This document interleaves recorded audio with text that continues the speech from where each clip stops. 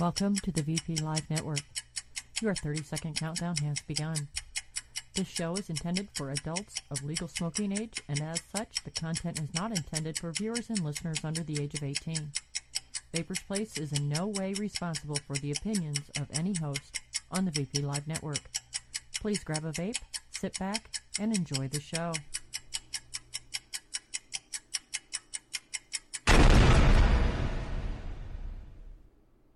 Well, hello, ladies and gentlemen. Hi, everybody. What's going on? Sorry about last week. Before I bring Alex on, I should explain this to you and apologize profusely. I did not intend for the show to be so short. I completely blew out my back. I had messed my back up horribly, and sitting in the chair and the medication for my back meant I needed to leave very quickly. So I apologize for that. I will try to pick up on DIY next week, and we'll see where we go from there. Okay? Let me bring Alex in here, because I'll bring him in. Hello, young man. Hi, puppy. Sorry about the background noise. Oh, no, you're fine with background noise. Every time mine goes out in the backyard while I'm doing my show, you can hear him bark, and it's from outside of my house. Wow. He's not. How you doing, Jeannie? Yeah, he's not little. Hi, Alex. It's nice to actually get to talk to you. Yeah, no kidding. Yeah, we have only ever talked in group Skypes and Facebook chats, and I mean, I've heard you on other shows, of course, but I have never actually had a chance to talk to you. And by the way, I need to tell you, first and foremost, thank you. Thank you very much for putting out tweets the way you do. You say exactly what needs to be said and how it needs to be said, and I suck at that. So it's just easier for me to retweet all your stuff. A lot of that is responding to some other tweets as well. I follow a lot of Clearway stuff out of here in Minnesota. And also, I probably steal a lot from Stefan Didek, who's in the room, too, I'm sure. And I'll tell you what, a lot of my advocacy stuff I get from you and Stefan. Because I follow BSP too, but BSP is more about UK advocacy and stuff. And not that I'm not interested in UK advocacy, because I am. But your guys' material tends to focus more on the battle that I'm fighting here. Yeah, no, I'm not even sure which state you are in. Oh, I'm in Pennsylvania. I look before we got into it. In Pennsylvania, awesome. Yes, and fortunately for me, I live in the same state as Bill Godshall, so not much gets slid through. We don't get a whole lot of surprises here. I really like the rolling hills out there. I used to be an over-the-road truck driver. I've been to every state except for Washington and Oregon. So those rolling hills out there in Pennsylvania, and in comparison to some other places, are actually pretty nice. Well, right now it's just fucking cold. I'm in Minnesota, so I understand your concern there. It actually wasn't too bad today. It actually got above freezing for the first time in a month. We had negative 17 the other day. Crazy. I'm glad I'm not there. Yeah. Negative 17. And and I would say minus 7 fucking teen. Yeah, it was cold. It was just a bitter ass cold. And not that I know that. The only reason I know that it was really cold was because I needed to turn up the pellet stove. My husband did come home at lunch, and it was really cold when he opened the door. And it was really cold when he opened the door to go back out. And it was really cold when he opened the door to come back in when he got done with work. And he come in and he said, "It is really fucking cold." I took his word for that. Yeah, I wish I could take people's word for it. I unfortunately got a job that I got to be outside all day And normally this is one of the coldest states in the union, but I guess we got a break today. No, I think it's really fitting, I guess, that you are in Minnesota and you are so big into advocacy, because Minnesota is one of the few states out there that actually have already lumped our liquid nicotine into their tobacco control and their taxing system. Yeah, absolutely, and even gone so far as to classify an electronic cigarette, even without the liquid in it, as a tobacco product as far as concerns for sales, etc. How did you get this passionate about it? Well, I just a lot like I'm sure there's people that have smoked longer than I have, but than I did. But in 15 years at 2 packs a day, and you know, and I have the same story as a lot of them I've read from around our area and across the United States and even the world, which is, you know, they tried everything else and nothing worked, and then all of a sudden e-cigs came into their lives, and it was, you know, and for me it was accidental. I didn't even tell myself I was going to quit smoking, really. I just told myself I couldn't pay for it anymore after the last tax raise in July. I went a month in that tax raise, and I was paying, oh gosh, $300, $400 in cigarettes a month. So, you know, having that product that helped me quit smoking, which I never thought I would do. You know, and that's really the reason that I tell everybody. You know, my main theory is that the reason I do advocacy is because I owe the community way more than it will ever owe me. You know, I did one of the quick counters on the 8th. Last week was actually my 5-year mark. And when I started vaping, I never started with the intention of quitting at all. And to be 100% honest with everybody, I tried vaping just so that my husband would stop being mad at me for checking myself out of the hospital before Christmas.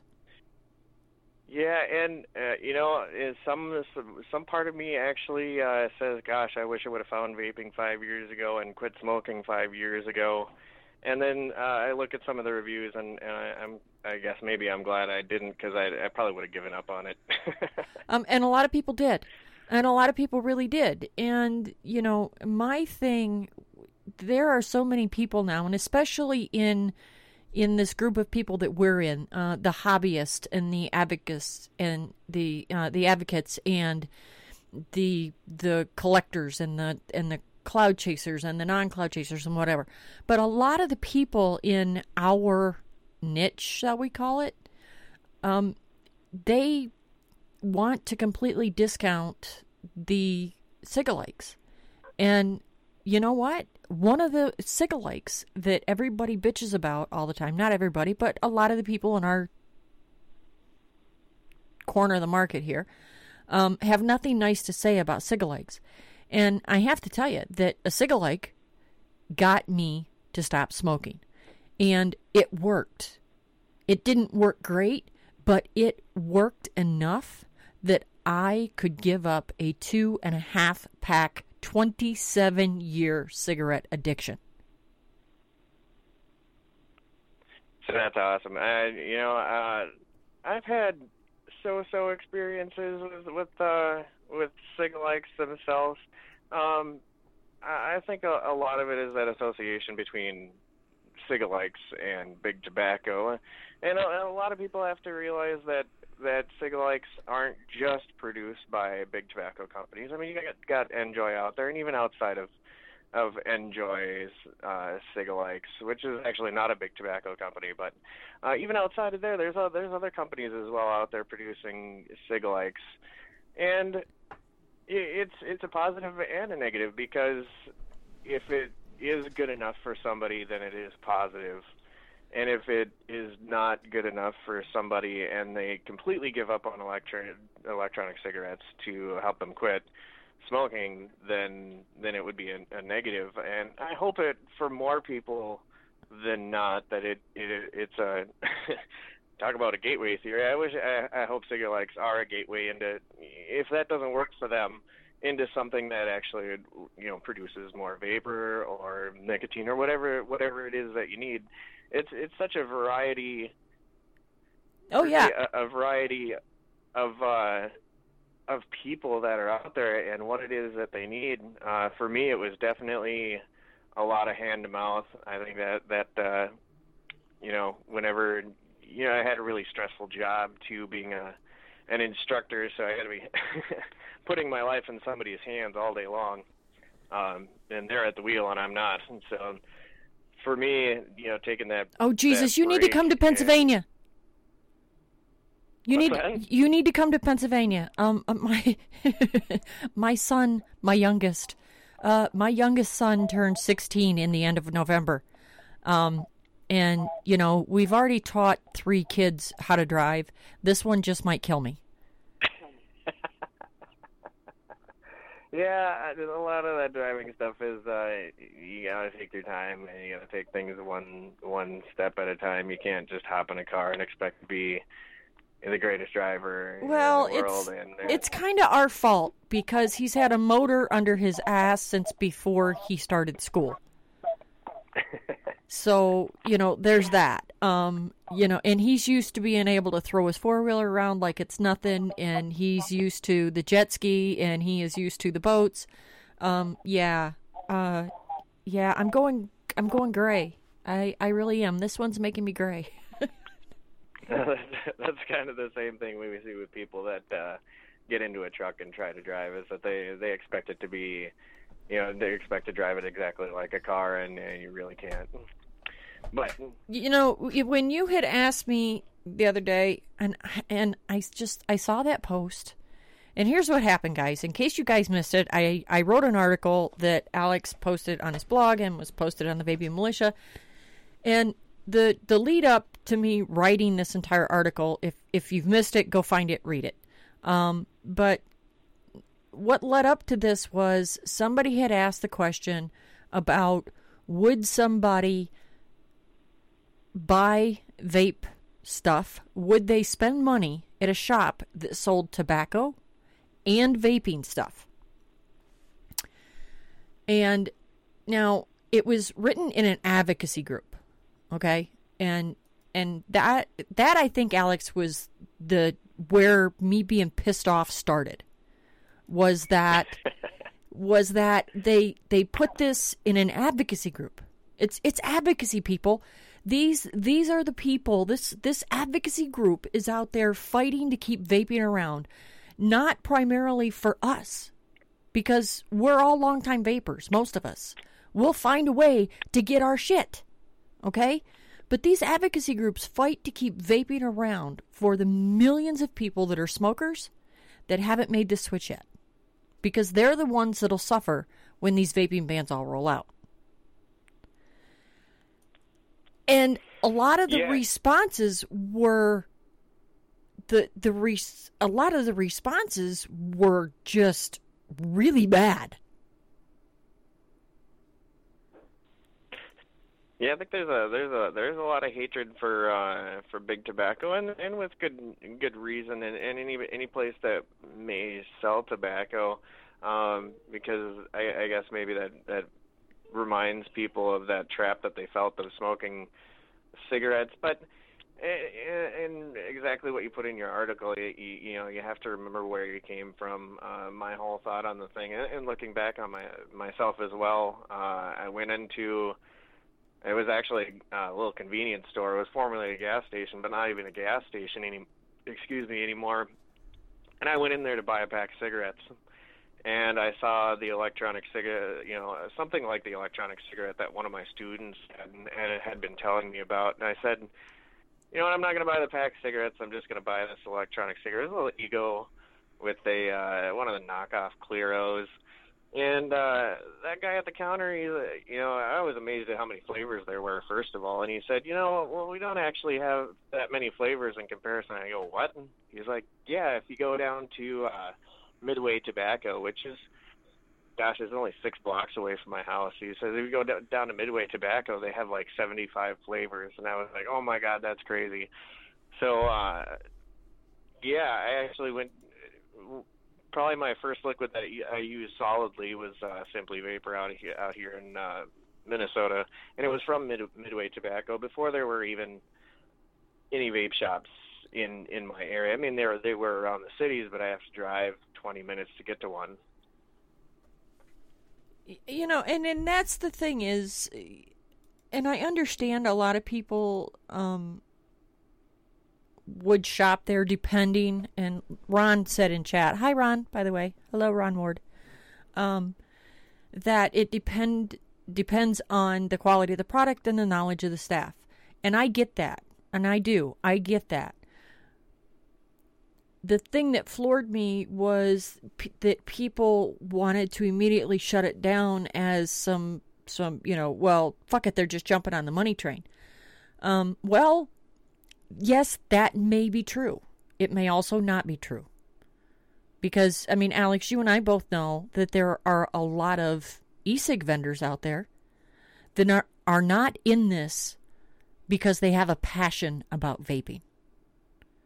So, that swinging that sword does go both ways. Yeah, absolutely.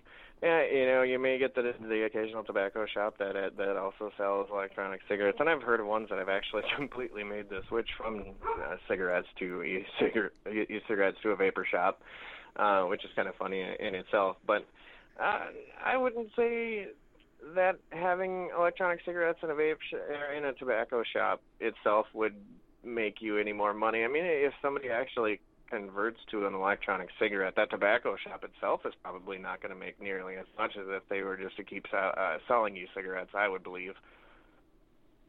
Well, and, a lot of times I think that, and here's, we have a chain of 7-Elevens around here. Well, not here in Shingle House because, no, there's not.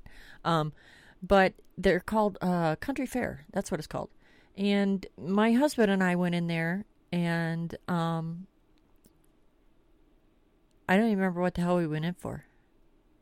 Oh, I know what we went in for. We went in there. My kid knew that we were in Olean, and he did not want to eat what we were having for dinner and wanted us to grab him a pizza. So Paul and I went in to grab him a pizza and to get a couple bottles of water. And shut up, Dino.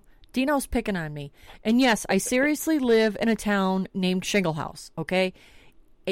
And people, if you don't believe it, I'm telling you, Google Shingle House, Pennsylvania, okay? If you don't think that I live in bumfuck, take a look.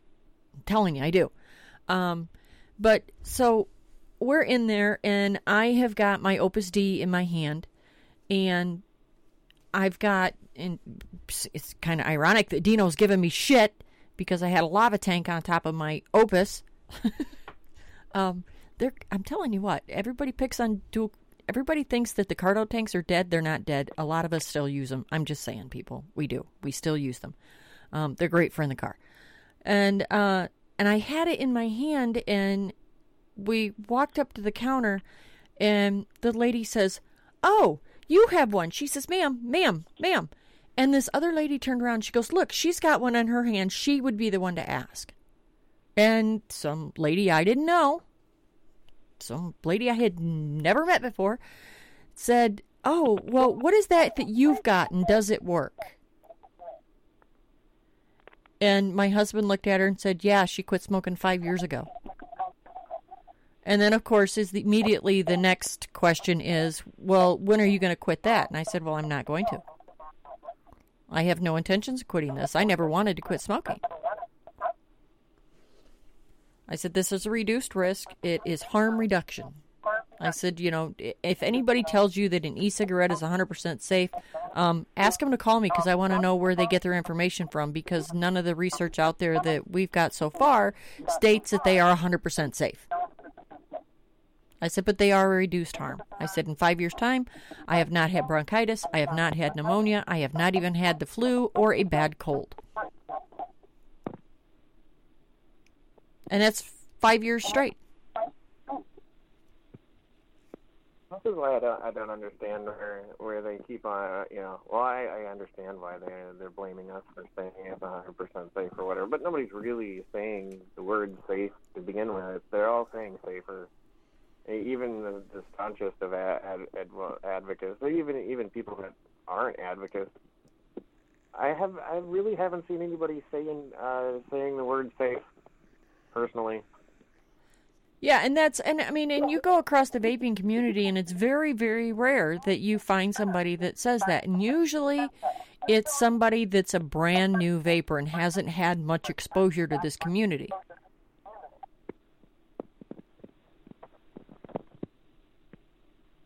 So what was the other issue that was that you were talking about? Not only was it the purchasing an e-cig or purchasing anything from a tobacco store / vape store.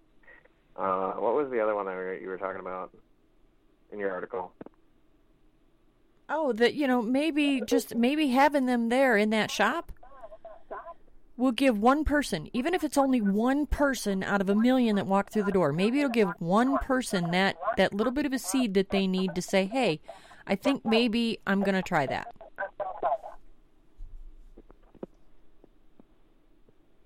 Yeah, that definitely was how it was for me. It was difficult to get information on what to do, but I immediately, after having my electronic cigarette, I immediated went to YouTube to find out more about it. And the biggest thing that got me onto it was my student that I talked about earlier.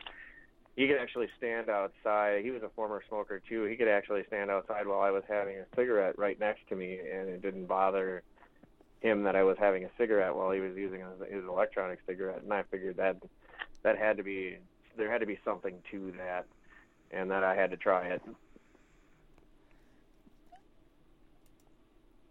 And Roger was just saying in chat that, the tobacco shops wouldn't stock them if no one bought them. And I completely agree with that.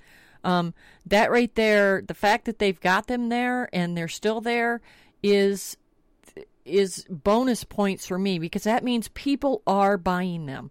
And if anything, maybe they'll get it and it doesn't work great for them. And you know what? Maybe they'll do what I did when my blue e-cig didn't work for shit for me, and they will get on the internet and they will start looking information up on this, and they will find a forum like I did with a bunch of vapors in it that were willing to help me figure it out and get a 510 stick that did work for me. That's another one of those things that's great about this, is that how many patch users groups or support groups do you know, or how many Chantix users or gum or whatever support groups are there really out there? And it doesn't exist. But it seems like when I started vaping, it's like I didn't fit into anywhere anymore. And I realized that when I went to a Vikings game up here, went outside to use my electronic cigarette, and I had a group of smokers come up, and they were just really interested at this time. It hadn't really hit the media all that hard yet, and they were asking me about it. And then at the end, I remember somebody saying, "Well, why don't you just do that inside?" And the answer to that question would be because the politicians say if it looks like smoke, it must be smoke. Yeah, and at that time it was actually probably still okay to do it in the Metrodome because they probably didn't have a policy on it yet, but definitely not anymore. Now, if you had to tell somebody what they could spend 5 minutes a month doing to help be an advocate, what would you suggest that they do? Within 5 minutes, I would say make a phone call to probably your city council representative. Because, my thing is a lot of people say that, they don't have time, or they're busy, or They think that it has to be something all time consuming, like all of the work that you do and that Greg Conley does and Ron Ward and Jan on the board of CASA and Stefan does in California. But I don't think a lot of them realize that you can do something in 5 minutes, and that 5 minutes might actually make a big difference. Absolutely, and usually that's not even writing. I mean, we've had pretty good, well, off and on luck with writing to city, county, state, etc. Officials, even here in Minnesota. But I think putting in a phone call doesn't happen nearly as much as the emails do. And I think, especially if you can get a hold of somebody who will listen, maybe not even at the state level, that's kind of tough. You end up leaving a voicemail usually. But if you can get a hold of your city councilman or councilwoman, what have you, that directly represents you and your district, a lot of that can be really influential as to what's happening in your area. And at this point in time, it's not like you're trying to hide the fact that electronic cigarettes exist. But if you have a good story, and we've seen that be extremely effective at city council meetings, at least until recently when the ALAAHA has really been hitting it hard every single time a ban comes up. But if you can get a hold of them before all that happens, they're usually a lot more likely to listen to you because you are a constituent. You are the person paying their salary, and they do not like people to be upset with them in the community. And making that showing and making it seem like we're, for as many vapors as there are, we're a percentage of a percentage. So that can be tough. So, but it's also a positive thing because there are so few of us in comparison to the rest of the world. You're really speaking out for a lot more than just yourself when you do that. And I think, the reason that I am such a staunch supporter of advocacy and of vaping really isn't for me. To be 100% honest, it has nothing to do with me. Because at this point, I have got probably close to a dozen rebuildables. They're never going to ban wire. They can't ban cotton. And, if something were to happen, believe me, I could very, very, very slowly wean myself down to zero nic long before I would ever not have any. But it's for my sister. My sister is still a 2.5 pack a day smoker. And, maybe someday she'll decide to switch. I get all assed up when people tell dual users, well, you should just quit them cigarettes. That drives me insane. It really does. It bugs the shit out of me when people talk bad about dual users, or they talk about dual users like they are less of a vapor. My mother is a dual user. My mother is close to 70 years old. My mother was smoking before she was a teenager. Her aunt used to pay her for babysitting in packs of cigarettes. At this point in my mother's life, the fact that she does not have lung cancer, she does not have emphysema, she does not have high blood pressure, she is not a sickly person, she would make the Energizer Bunny tired just by watching her. She's never going to quit smoking. She doesn't want to quit smoking. Okay? She doesn't want to. And I don't care that she doesn't want to. She's happy, she's healthy when she is around me, and when she is around my aunt, she uses her e-cigs. When she is around my sister, or when she is around the girls that she plays cards with, she smokes because they all smoke. I'm good with that. I'm okay with that. I don't have an issue with that. are people like Stanton Glantz always gonna say stupid, ignorant shit? Well, yeah, but he's a stupid, ignorant shit, so stupid, ignorant shit should come out of his mouth. That kind of goes hand in hand.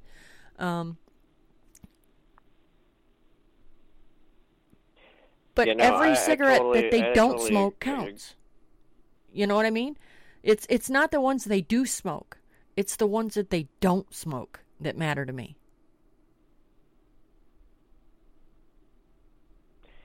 Yeah, and absolutely, I completely agree with your idea that this fight advocacy is really not for yourself. I mean, pretty much every person that's listening right now, you should be proud of yourselves because you have already won the battle for yourself, and that's one of the reasons why advocacy can be one of the most thankless things in the world is because you're fighting for something that you've already won.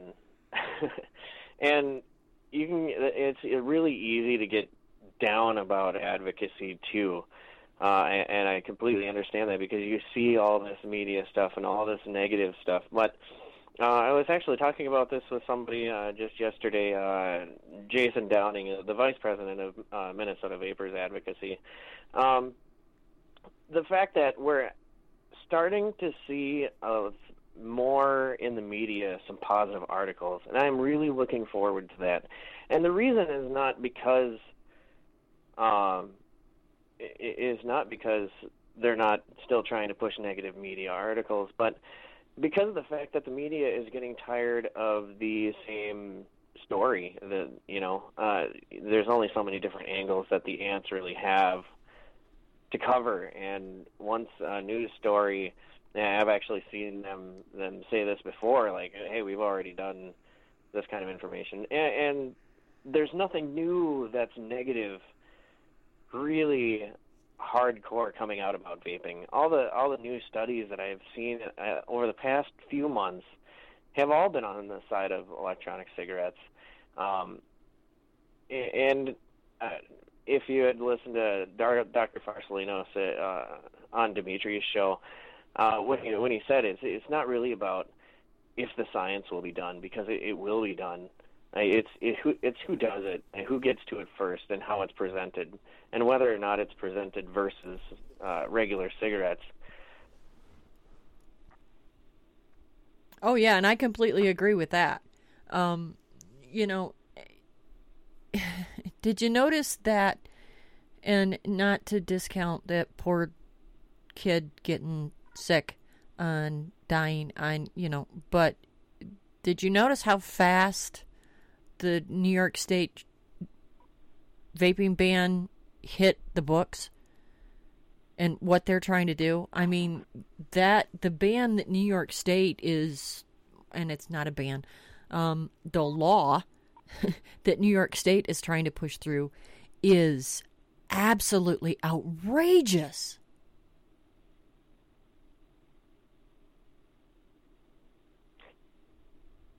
Yeah, and I'm wondering how long it's going to take before that same kind of legislation is introduced in other states as well. I mean, we see a lot of stuff originating out of Minnesota because of all the we've got the Mayo Clinic here, and we've got so many medical groups that are in the state of Minnesota because of that, very heavily in Minnesota. Usually it spreads away from Minnesota, but New York is definitely even hit harder than they have here.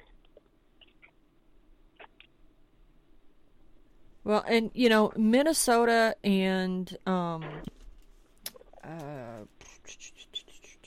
Utah, Aaron Fraser too. You guys seem to always end up right on the front lines. And Stefan in California, I feel really bad for the people that live in California because everything in that state causes cancer. Y'all should move, okay? Really, y'all should move because everything in the state of California causes cancer. So it must be California, right? If it's fine in every other state in the country, but it causes cancer in California, that means it's California. Just saying. But you know, those states are usually the hardest hit when it comes to negative stuff about vaping coming out and people trying to shove bans through and people trying to sneak them through, actually. And a lot of times that's exactly what they're doing, is they're trying to sneak them through. You know, I have gotten such an education in how the government works and the time schedule that they release things on. Thanks to Jan, you know, what did you call me? Oh, being Jan's sidekick. And by the way, thank you for that. I absolutely loved reading that. I'm like, yes, somebody gets my job. Somebody understands. Jan is the brains and Very is the tech, and I'm the make Jan laugh person, because Jan has to relay so much really disturbing information to people that she needs a little bit of joy and laughter in her life, and I try to provide that. I really do. But she has given me such an education into how the government works and all of the really absolutely stupid shit that they do. And it's absolutely frightening. And what really floors me is I was not interested in politics and the government at all. When I was a smoker. Well, not when I was a smoker. Before I was a vapor, let's put it that way. I didn't care. I did care when they did tax hikes because the bastards were taking more of my money. I thought that FICA bitch on my paycheck needed to get her own job. But I wasn't really paying attention to what they did.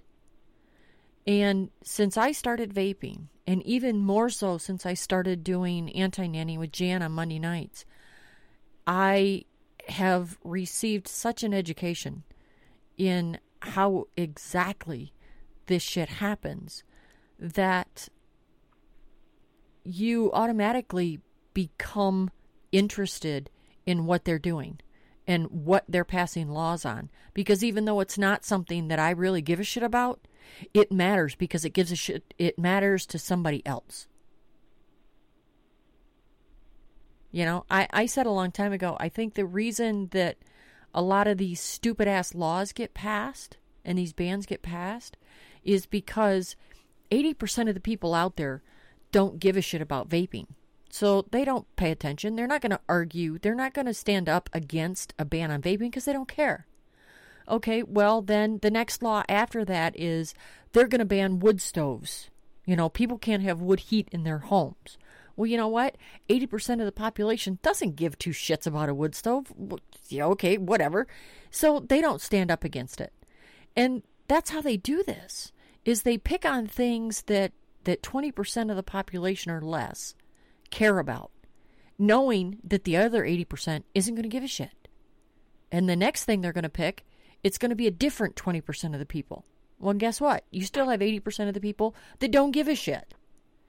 And until we all start caring, which is, I think, what happened in that town hall meeting up in New England, was the fact that that entire town,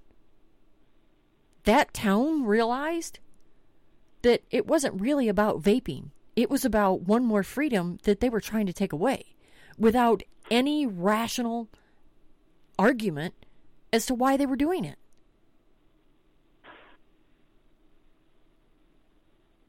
And I think our biggest problem with vaping and advocacy is getting people to see that, to see more of that. What that town up there did was absolutely amazing. So how do we do that? How do we do that countrywide? Unfortunately,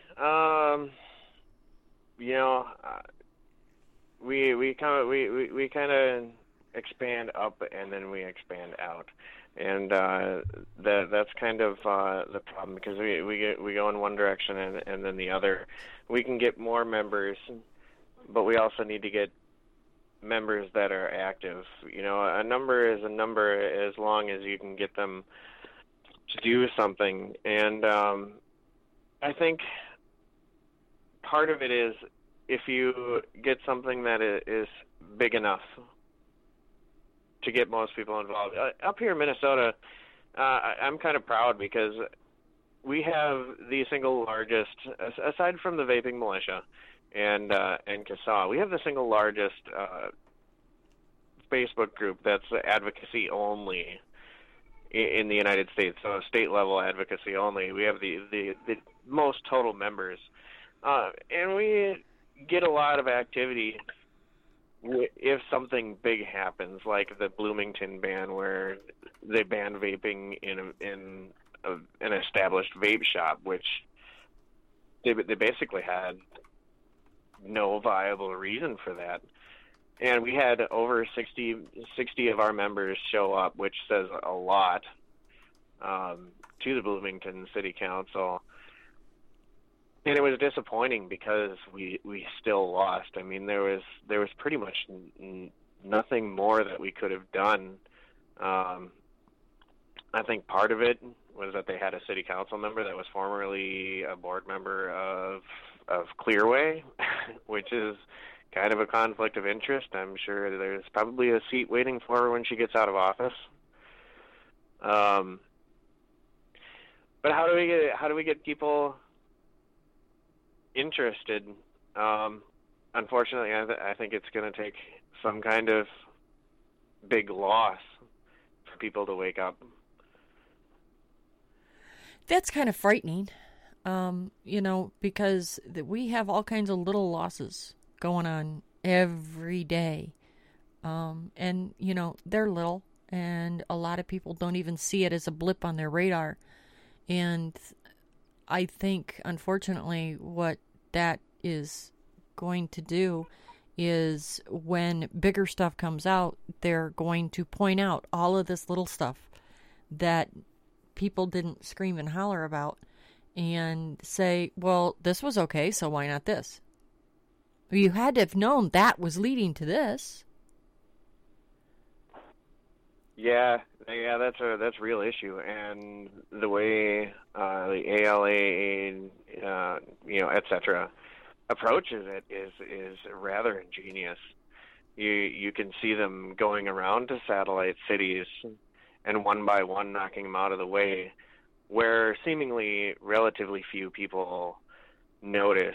And fortunately, in Minnesota, they started off in Duluth, where there really wasn't any established vape shops. There were vape shops coming, but they won in Duluth, and it was mostly because one of their city council members really pushed it hard, and I believe they had some kind of organization within their city council where the same 6 out of 9 people would always vote the same way no matter what, regardless of if they really cared about the issue or not. So we lost in Duluth, and that was kind of a heartbreaker. But then they went to Beltrami County, and there was a brand new shop there, and I don't believe they figured anybody would defend it in Beltrami County.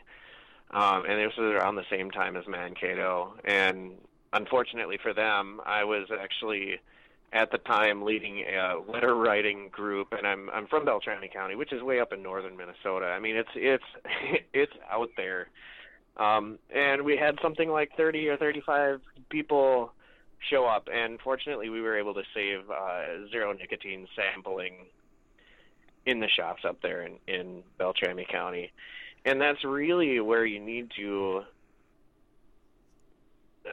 fight is these satellite cities before it gets to the major cities or before it gets to the state level. That way you have some kind of momentum when you go into a state. And again, I mean, it was amazing what Minnesota Vapors Advocacy did, and not just patting myself on the back, but what a lot of our members did to make ourselves seem bigger than we were, for one, and defeating these companies that have been around for decades longer and have big pharmaceutical backing, or the tobacco settlement money to back them up and actually push their lobbying groups. And a lot of that is really making it seem like your organization, your advocacy organization is bigger than probably it really is. You know, and I got to tell you, because, and I'm sorry, and I'm really hoping everybody on the replay, and you know what? I never ask Kevin what my replay numbers are. I don't want to know what they are. But after this show, next week, I will be asking Kevin if the replay numbers for this show were the same as they are for all of my other shows. I don't care about the number, but I'm really hoping that people that die hard listen to the show listen through to the entire thing. And I'm not cutting you down, I'm not cutting me down, and I'm not cutting advocacy down.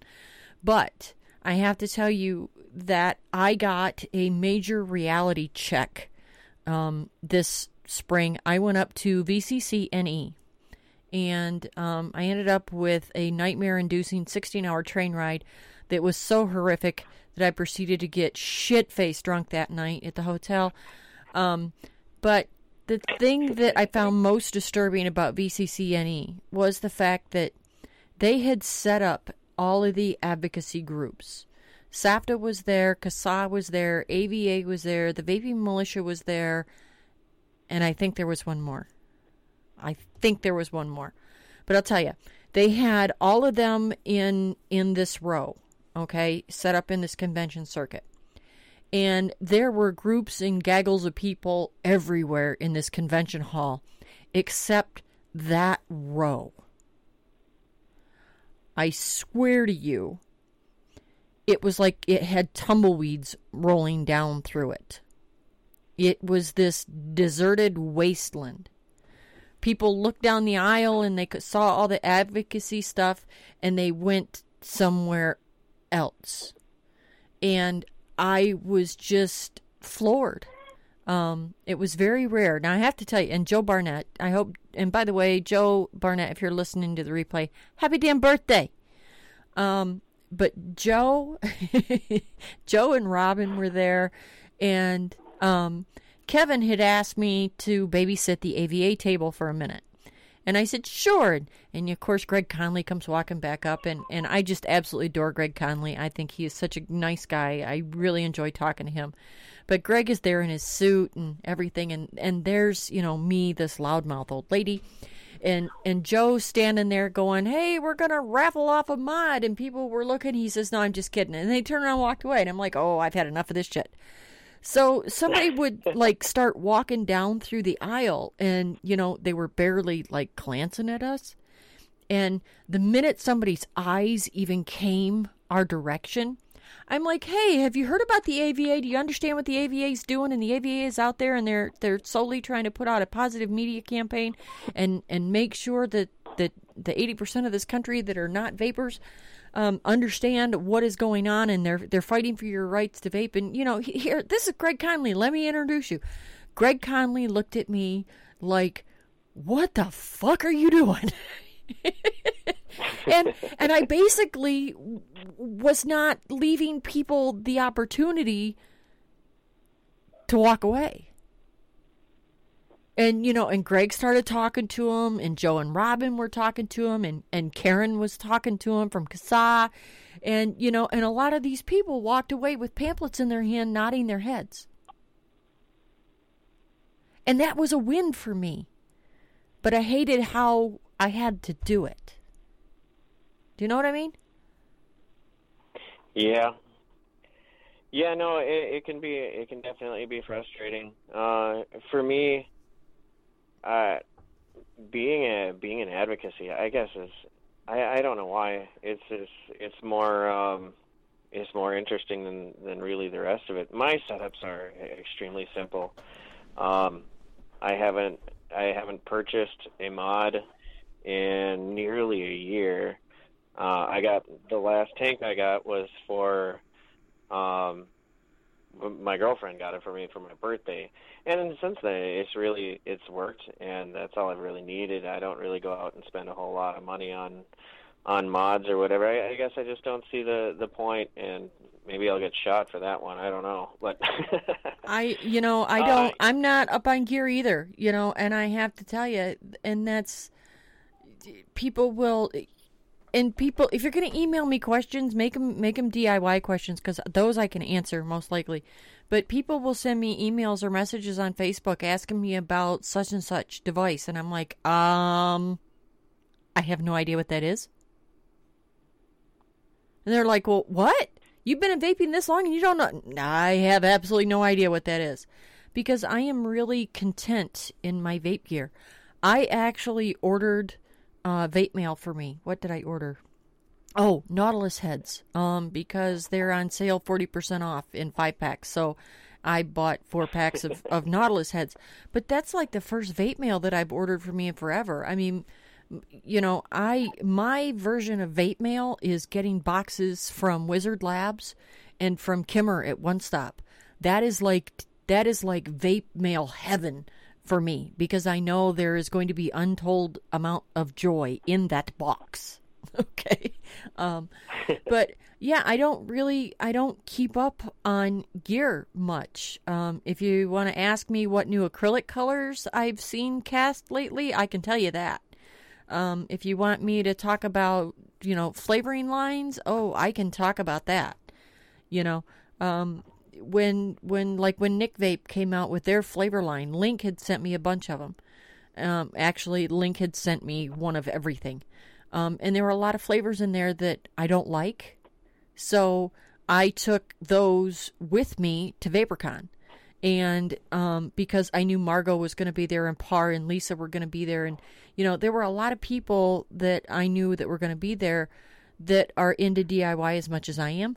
So I'm like, here, these are the flavors that I really am not comfortable playing with. I don't use them to begin with, so I'm not really a good judge. You know, can you take them and tell me what you think? And I got a lot more feedback on them that way, because the flavors that I liked, I told people about the flavors that I liked, and I tried that I had something to base a comparison on. You know, but as far as vape gear, I'm really complacent in my gear. I'm happy with my gear. I've got Opus Ds, I've got some iSticks, I've got some Mech Mods, I've got a Provari. You know, I've got all this stuff, and it does exactly what I need it to do the way I need it to do it. So I'm not out cruising for the next big thing. And I wonder if maybe that has something to do with me being able to spend time talking about the vaping militia and talking about CASA and talking about AVA, and, you know, and I wonder if me having that time is why I pay attention to this other stuff. Do you think maybe that's it? Do you think that's part of it? People are so busy looking for the next big thing that they don't notice the important stuff?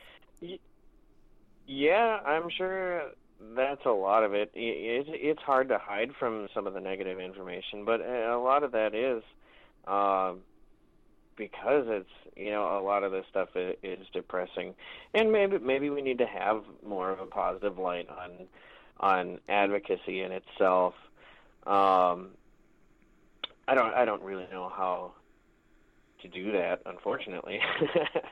A lot of mine ends up being an outlet, and I think maybe we need to show people that this outlet does exist, and part of you can almost be glad that this kind of post that you could write an article about was on CASA and was being discussed on CASA, because of the fact that they were actually utilizing that outlet.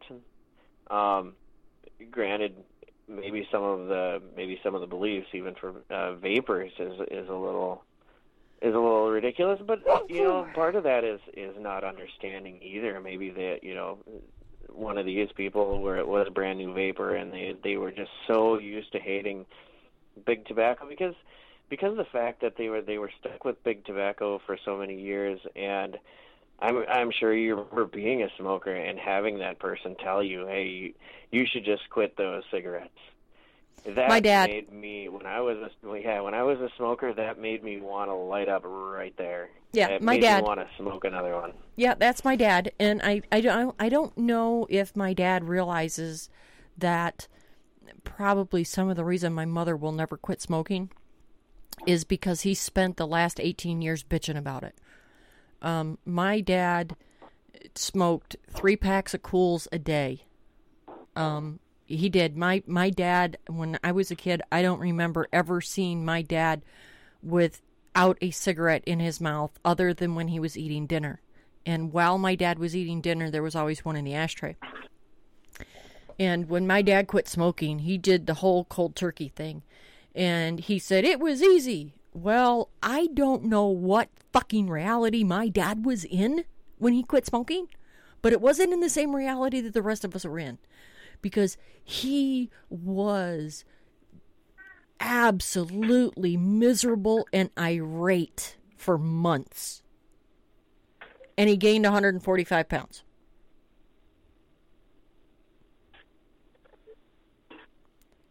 But he is the one that, my dad is the stereotypical ex-smoker. I'll just quit them things. Blah, blah, blah, blah, blah. Because generally, ex-smokers are worse than non-smokers. You know? And I'll be the first one to admit that cigarette smoke, you know, not necessarily cigarette smoke. I shouldn't say that, because I have to tell you, if I'm 100% honest, there are times when I'll be outside and somebody will be smoking, and I'll be like, oh, that smells good.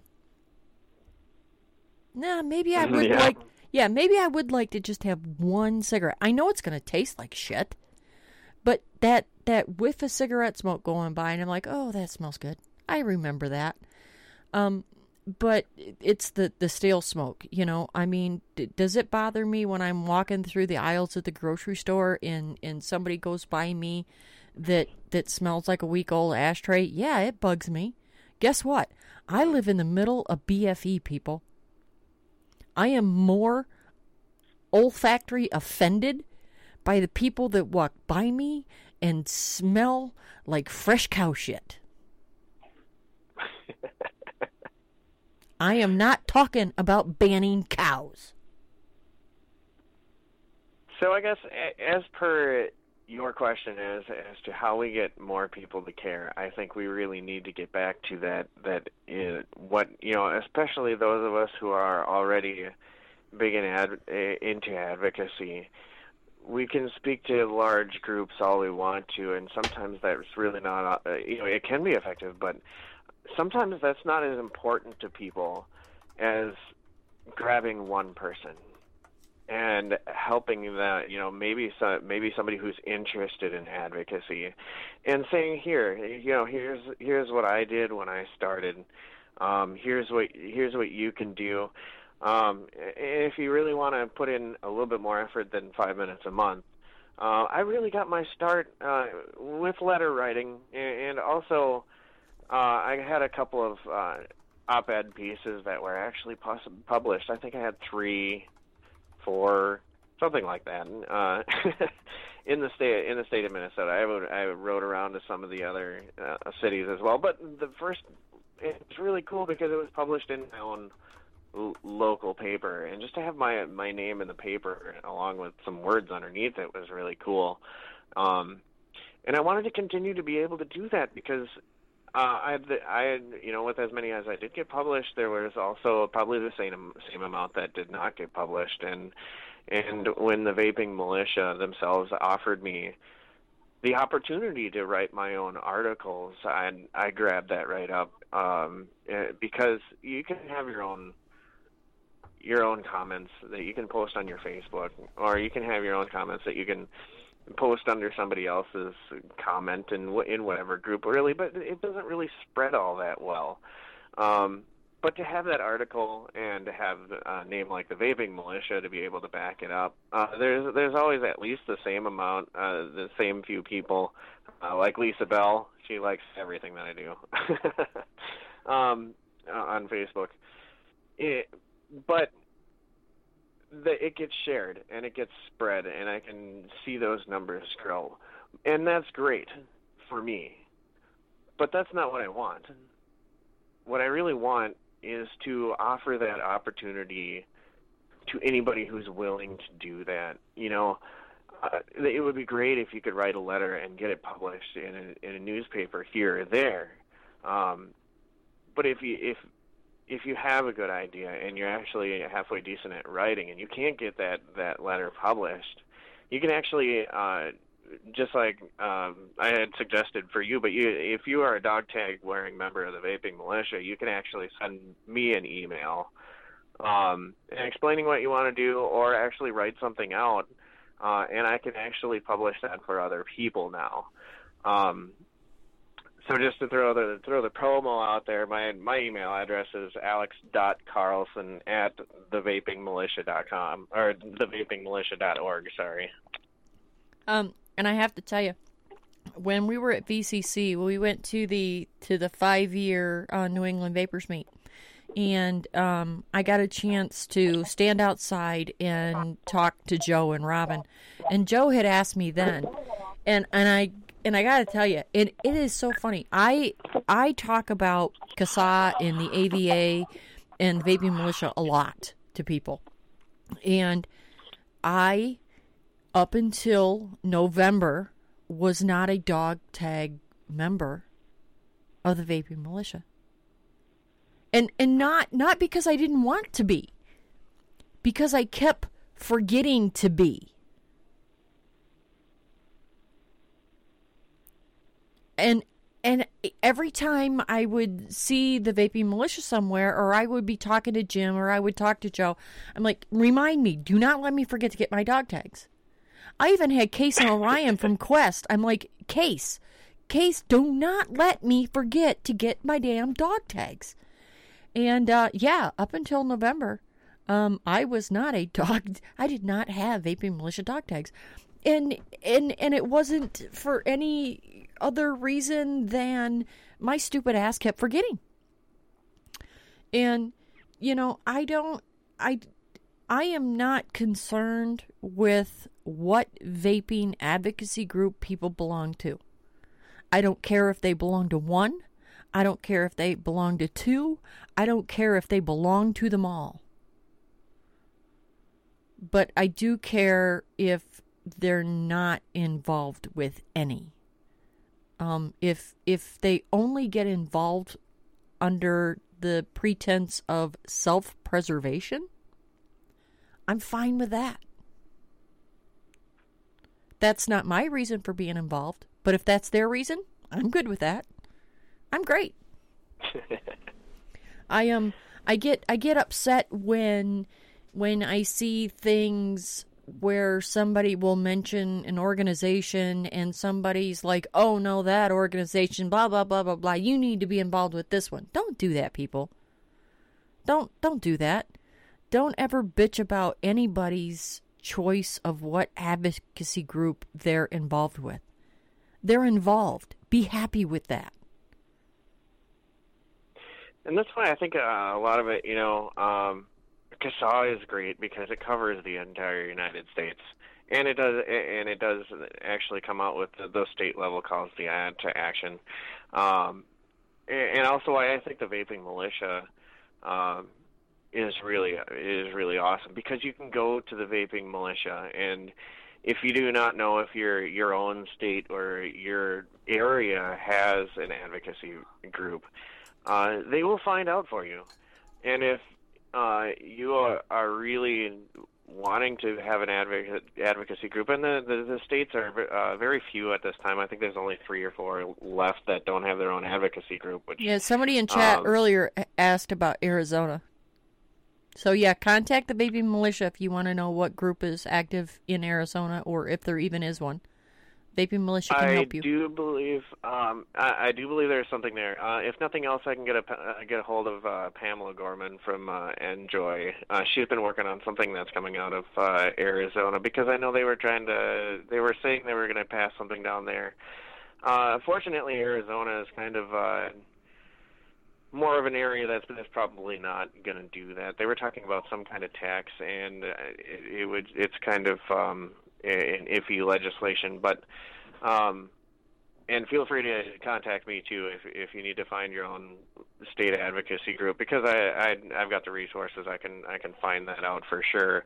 But I'm pretty sure it would be listed somewhere under the vapingmilitia.org. I don't have my computer in front of me, but there's links to find state advocacy groups.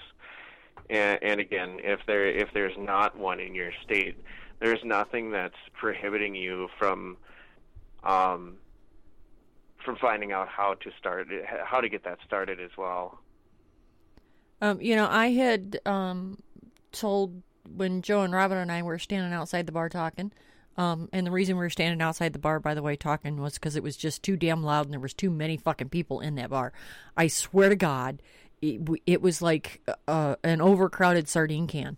Not that a sardine can isn't packed to start with, but this was an overpacked sardine can. Yeah. And it was a really nice party, and it really was. And BJ Hunters, that it was fantastic, but it was just way too many people for me. In too tiny of a place. And I had told them then, and this goes for any advocacy group out there.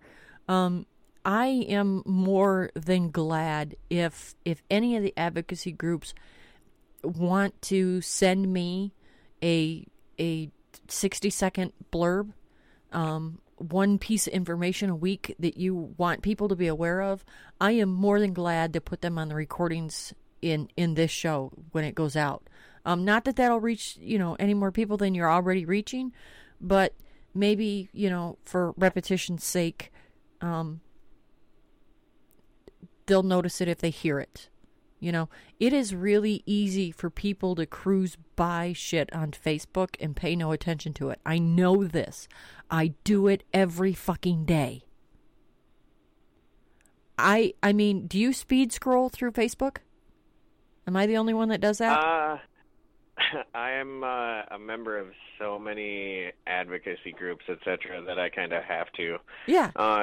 Granted, the main ones, CASA, I will definitely scroll and take a look and see if it's anything that's worth getting upset about. And that's part of what I do as a writer for the Vaping Militia.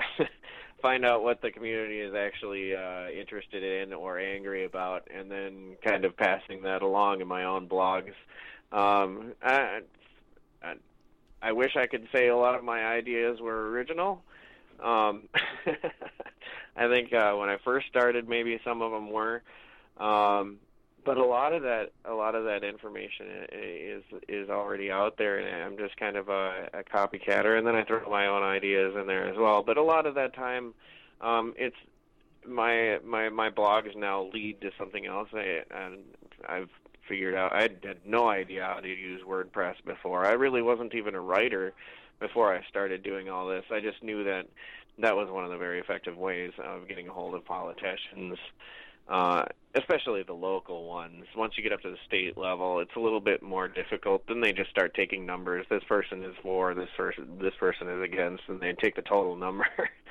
But if you can actually get somebody at the state level to respond to you, it's important to keep that, because keep them talking to you as best you can and as politely as you can, because of the fact that if you get upset at them, they're probably just not going to listen to you at all. Oh, well, see, then it's probably better off if I don't interact closely with politicians. And I can write something for you, Jeannie. Yeah, I was because I really tend to piss people off. And you want to know the most shocking thing about that article? I was angry, and that is probably the 5th draft of that. Okay, I revised that about 5 times before I sent it to you. And some friends of mine read it, and they're like, wow, Jeannie, this doesn't sound like you. And I'm like, okay, reread it with a bunch of fucks and son of a bitch in it. And they're like, oh, yeah, now it sounds right. Because and I wanted to make a point, and I was expecting, and understand this, Alex, I get a lot of hate mail. I really do. I piss people off. I don't care. I don't care that I piss them off. Because if I piss them off, that means I struck a chord. And I would rather strike a chord than have somebody not pay attention. So when I wrote that, I was fully expecting to get a bunch of negative feedback from people on it. because, I mean, it was as nice as I could put it. I put it as nicely as I could, and I didn't say, get your head out of your fucking ass and quit being a self-absorbed asshole, because that's what I was thinking in my brain when I read some of that stuff. Not all of it, but some of it. It really, really bothered me how some of the people thought they were so much better than a smoker. You know, I wanted to give people the reality check of, did you forget the reason you're a vapor is because you were a smoker? Have you forgotten that when you made this switch that there were people in this community that were open-minded enough to help you figure it out? You know, I mean, I depended on those people. I depended on those vapors being open-minded and helping me figuring out my gear. And I don't think that they understand that the way that they talk about smokers and smoking and tobacco shops sounds absolutely no different than the way Stanton Glantz and Dianne Feinstein sound to us. Yeah, and those moderators over there at the CASA, I'm so glad I'm not a moderator over at CASA. They have their work cut out for them. I can see sometimes a few of them getting really frustrated with, you know, and it's fine being a new vapor and not understanding that this is a topic that's been covered 1,000 times, and it's great that CASA has a lot of their position statements out on stuff, so they can say, here's our position, we're not really going to discuss that one, so that they can go to those. But it's I seriously hope that Kristen, I wonder, do you think that Kristen has a lot of this stuff like in a notepad somewhere where she can copy and paste it? Because she'll come out and she'll have 1,500 words written, and I'm like, damn, woman, you said that exactly the right way. Where I would have I would have just said, do you know how ignorant you sound? And Kristen does it in 1,500 words that sound way nicer than, do you know how ignorant you sound? And this is exactly why I wish she would actually blog more, and I realize that she doesn't have the time for that, but I thoroughly enjoy reading every single article that she has published on hers, on her blog site. I can't remember what it's called right now, but one of my favorite ones, it was right after I had started vaping. Oh gosh, it was over a year ago. That was called On Coffee and e-cigs, and how they two correlated, which is kind of strange. I actually talked about this on some of my vlogs, some of my videos here quite a while back, that I actually quit drinking sugar pop at the same time that I quit smoking. So I actually drink diet soda now. So I get my caffeine without the sugar, and I get my nicotine without the smoke, which is really strange. But I completely correlate the two, and at an atomic level, having caffeine and nicotine be so similar as well, and having so many of the same properties as each other, and so many of the same side effects as well, which are really minimalistic in comparison to cigarettes or sugar pop, I guess. But anyway, it really, just like you said, I mean, it took the words right out of my mouth. I would love to do an article about that, but I don't know how I would say it any differently. You know, I just, I don't want a smoker that's thinking about making this switch to start cruising around Facebooks in groups, and I don't want for the first thing they see to be a thread like that where they feel like they are unwelcome, or that their questions are stupid, or that what they need to know doesn't matter to us. Yeah, no, absolutely, and that you have to keep in mind that without without the smokers, we're not going to have any more vapors. I mean, here and there you get somebody that vapes that never smoked to begin with, but really the end game is to get all the smokers to switch over to electronic cigarettes if possible. I mean, it's still also going to be, it's always going to be personal rights, but it would be such a great health benefit to the world if regular cigarettes were gone and electronic cigarettes are, it. So encouraging things, or helping anybody that's a smoker, and yeah, that you're going to have that, where you're going to have the negativity that somebody's going to run across right away, and that's unfortunate. And like I said, I'm so glad I'm not a moderator at CASA, because they have a lot of work to do. But yeah, I mean, that's really it. To grow our numbers, we've got to steal the smokers away from smoking. And if the smokers don't want to be vapors, that's just not going to happen. And like I always say with advocacy, I mean, here in Minnesota, it sucked that we lost in Bloomington so bad. But here's the thing, is that we don't need to win. We don't need to win the laws. What we need to do is we need to survive until we're too big to get rid of. And that's really the goal. And to do that, we've got to bring our friends. We've got to bring the next smoker. We've got to bring anybody who's interested along with us, and we need to bring them up with us.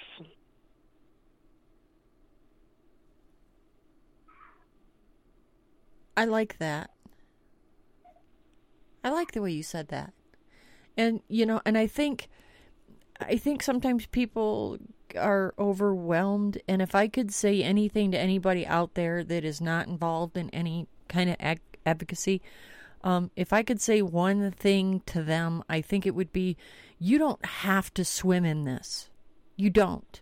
I do not swim in this advocacy pool. What you need to do is have a friend or two that is involved with advocacy, and notice what they're doing.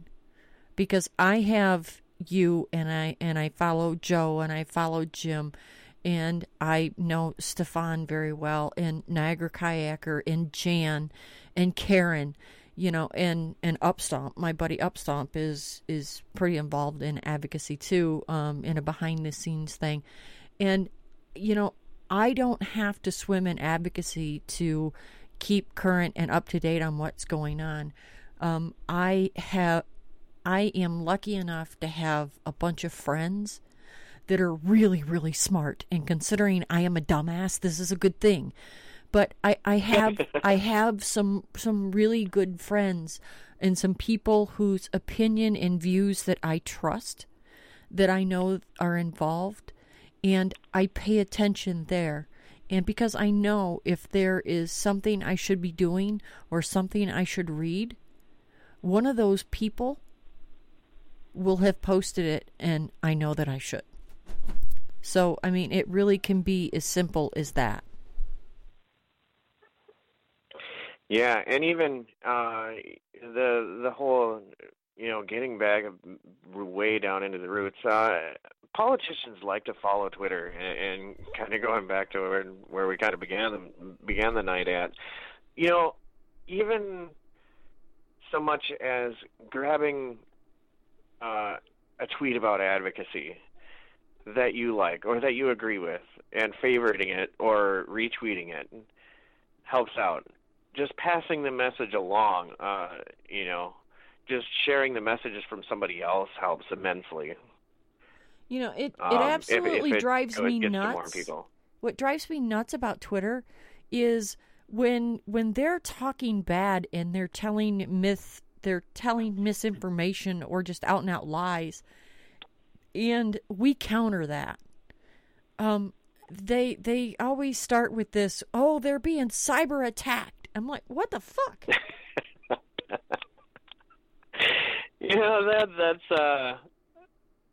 I'm glad that they're wasting their time saying that. Honestly, because that's all it is. It just looks like a whiny little baby. Yeah, I mean, it never ceases to amaze me that while they're saying all this negative bullshit, that's fine. That's fantastic. But the minute we're like, no, wait, have you looked at this study and this study and this study and this study and this study? And they're like, oh, well, these e-cig users, they're being cyber bullies. I'm like, what? But yeah, I mean, that in and of itself shows that we're accomplishing something. We are making them sit up and take notice. And that matters. Yeah. And the biggest thing too, and I've actually had, I had one of the Clearway American Lung Association representatives who was actually responding to me, which is a rarity. I wish they would continue to do so, but we were countering back and forth with information. I don't know, kind of biased, but I would say mine was relevant, hers was not. But there was somebody, and I had some more vapors that were joining me. This is some odd months ago. But then a random, I don't know if they were a vapor or who they were, and just came in and told the lady that I was rebuttaling against, and he straight out said, "You're a fucking idiot." And I had to counter back, and I said, "Hey, we don't," I tweeted back. I was like, "We don't need that." And for me to actually defend her at that point in time says a lot, because that kind of, unfortunately, Jeannie, the fuck you attitude doesn't really help a whole lot in the Twitter world. Well, I do my very best. But I don't cuss at people on Twitter, and especially when I'm responding to negative vaping stuff, I try really well to be respectful, even if I think that they're being an ignorant slob. I do my best. And that's why you have the radio show. Yeah, that's why I have my radio show. This is me uncensored, where if I, for a long time, any Facebook groups that I was involved in or I was a moderator in, I always tried to filter myself. And how all my friends would understand me saying something and how I said it in a group was two different ways. Because I can, talk to one of my friends and say, just shut the fuck up. And they know that I don't mean, I'm not being belligerent and telling them I want to staple their lips to the floor.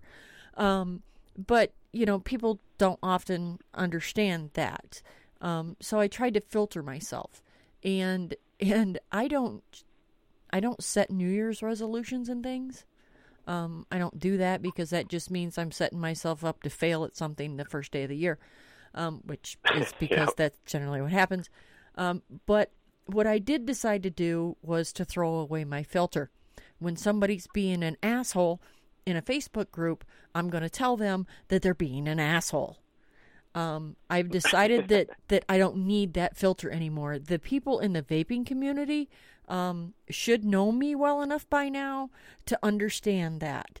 And if they're not, I'm sorry. Because if you're being an asshole, chances are you pretty much know you're being an asshole. And you should expect somebody to tell you that, oh yeah, you're being an asshole. But when I am talking to politicians and the like, I can present myself as an educated, semi-intelligent person when needed. If it's letter writing and things like that, I have several friends that are grammar Nazis. I love them all dearly, and I depend on them, especially when I write something to submit to somewhere, because they will take it and read it and tell me what I need to change, or they will just change it for me and send it back and say, no, this is what you need. And I always respond with, thank you. No, I really enjoyed editing out your your article. I had to do very little um, to make that acceptable. It was really well written, and and it was really well received in the community as well. And I think it is one of the great blogs. I got zero bad feedback on that, by the way. Zero, none, not a damn thing. That's what prior to this whole huge ooh shiny moment. That is what I was getting to. Generally, and I piss people off. But I was expecting to get a bunch of flack over that. I was fully expecting it, and I was fully prepared to stand by what I said. And I have not gotten one single negative message over that. Yeah, in fact, I think I even saw somebody said, "Hey, I made one of those comments. I'm sorry," or something like that. I think he apologized to you. Yeah. But yeah, I mean, so I was absolutely floored because, and understand that when I originally sat down to write that, I mean, I was messaging you back and forth. I'm like, how the fuck do you deal with this and not lose your mind? How do you do this? Because I was just losing my mind over it. And I'm like, what is wrong with you? Do you not, what the fuck? I mean, because I'm not a new vapor. It's not like I quit smoking yesterday. It's not like I quit a week ago. It's been 5 years, and I can still remember what it was like to be a smoker. And, it just, I was literally just losing my mind. I mean, when you said, hey, how about you write something about this? I remembered back when Joe at VCCNE had said, you should write an article for the militia sometime. I'm like, I don't have anything to say that anybody wants to hear. And when you said, hey, Jeannie, how about you write something about this? I'm like, okay, fine. Here is something I have something to say about, damn it. And I wrote it out. And I'm like, okay, no, we shouldn't say that. And I wrote it again. And I'm like, better, but probably shouldn't say that. And so, needless to say, when you got the 5th revision, I'm like, okay, this I can say, and it will hopefully make a couple of people go, oh, yeah, I probably did sound like an asshole when I said that. And that's not how I want to sound. So,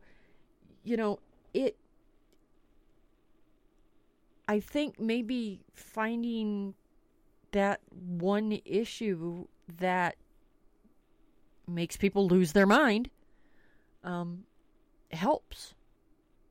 I really do, because prior to that, I really, honest to God, didn't think that I had anything remotely worthy of the Vaping Militia posting for me at all.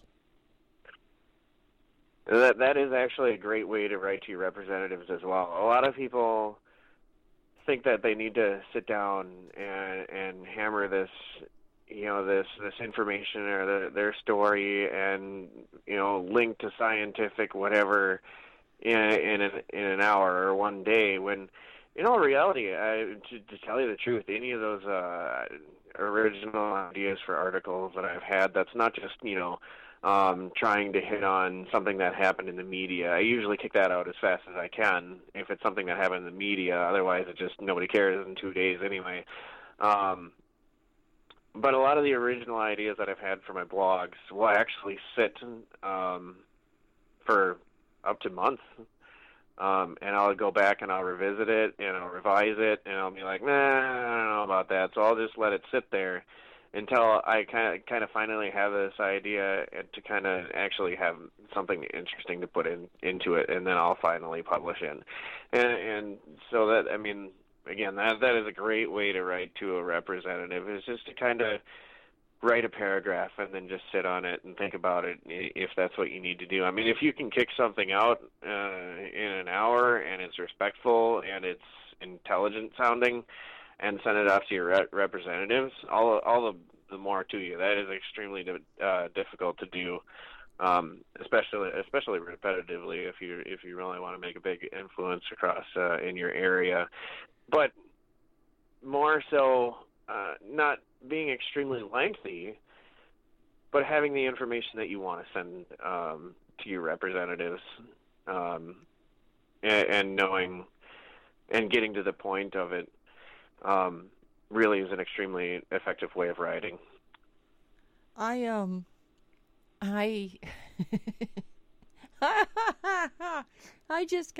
I'm sorry.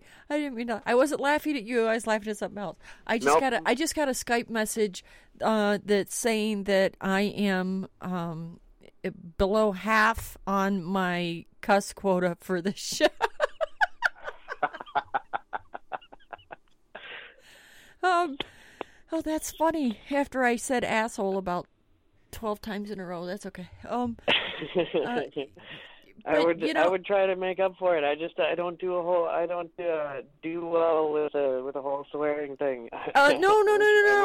They were talking about me. Because generally, yeah, I cuss a lot. I do.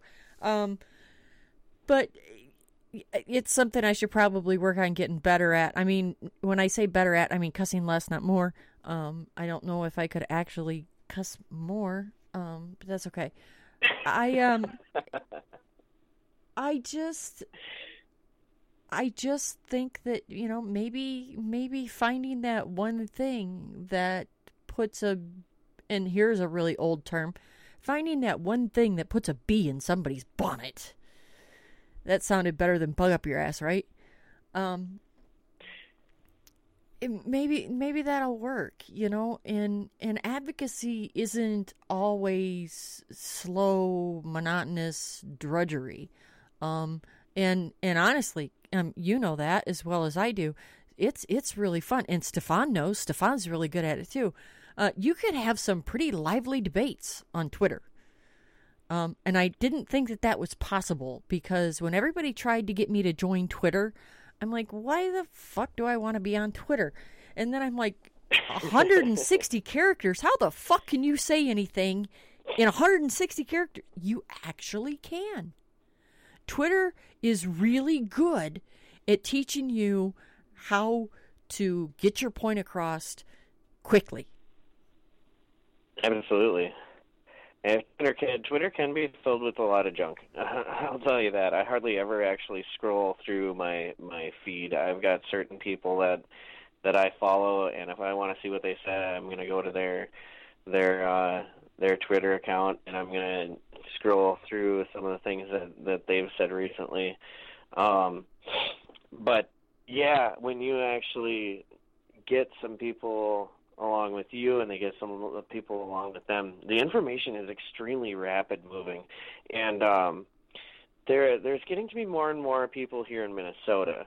But when the state legislation was trying to ban the use of electronic cigarettes indoors in all public areas, I was following the hashtag MNLEG, Minnesota Legislative thing. So I was actually, it was like I was 5 steps ahead of whatever was happening on Facebook, and I was able to relay that information out to Facebook. But a few of the times I was actually able to show up and go to the Capitol and actually spend some time with the lobbyists that our companies, our vape shops here in Minnesota paid for this lobbyist and get some really useful information from him.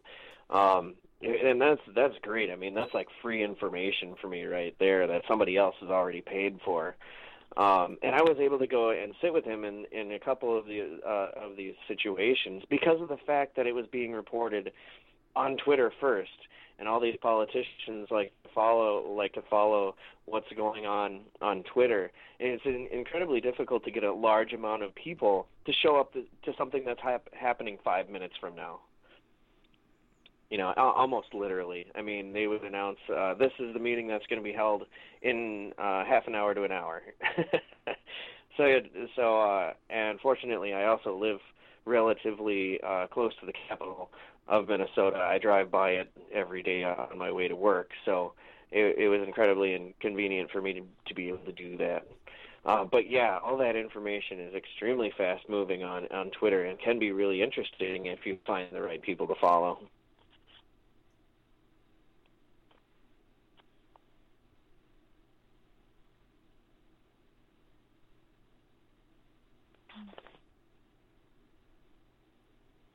I still got you?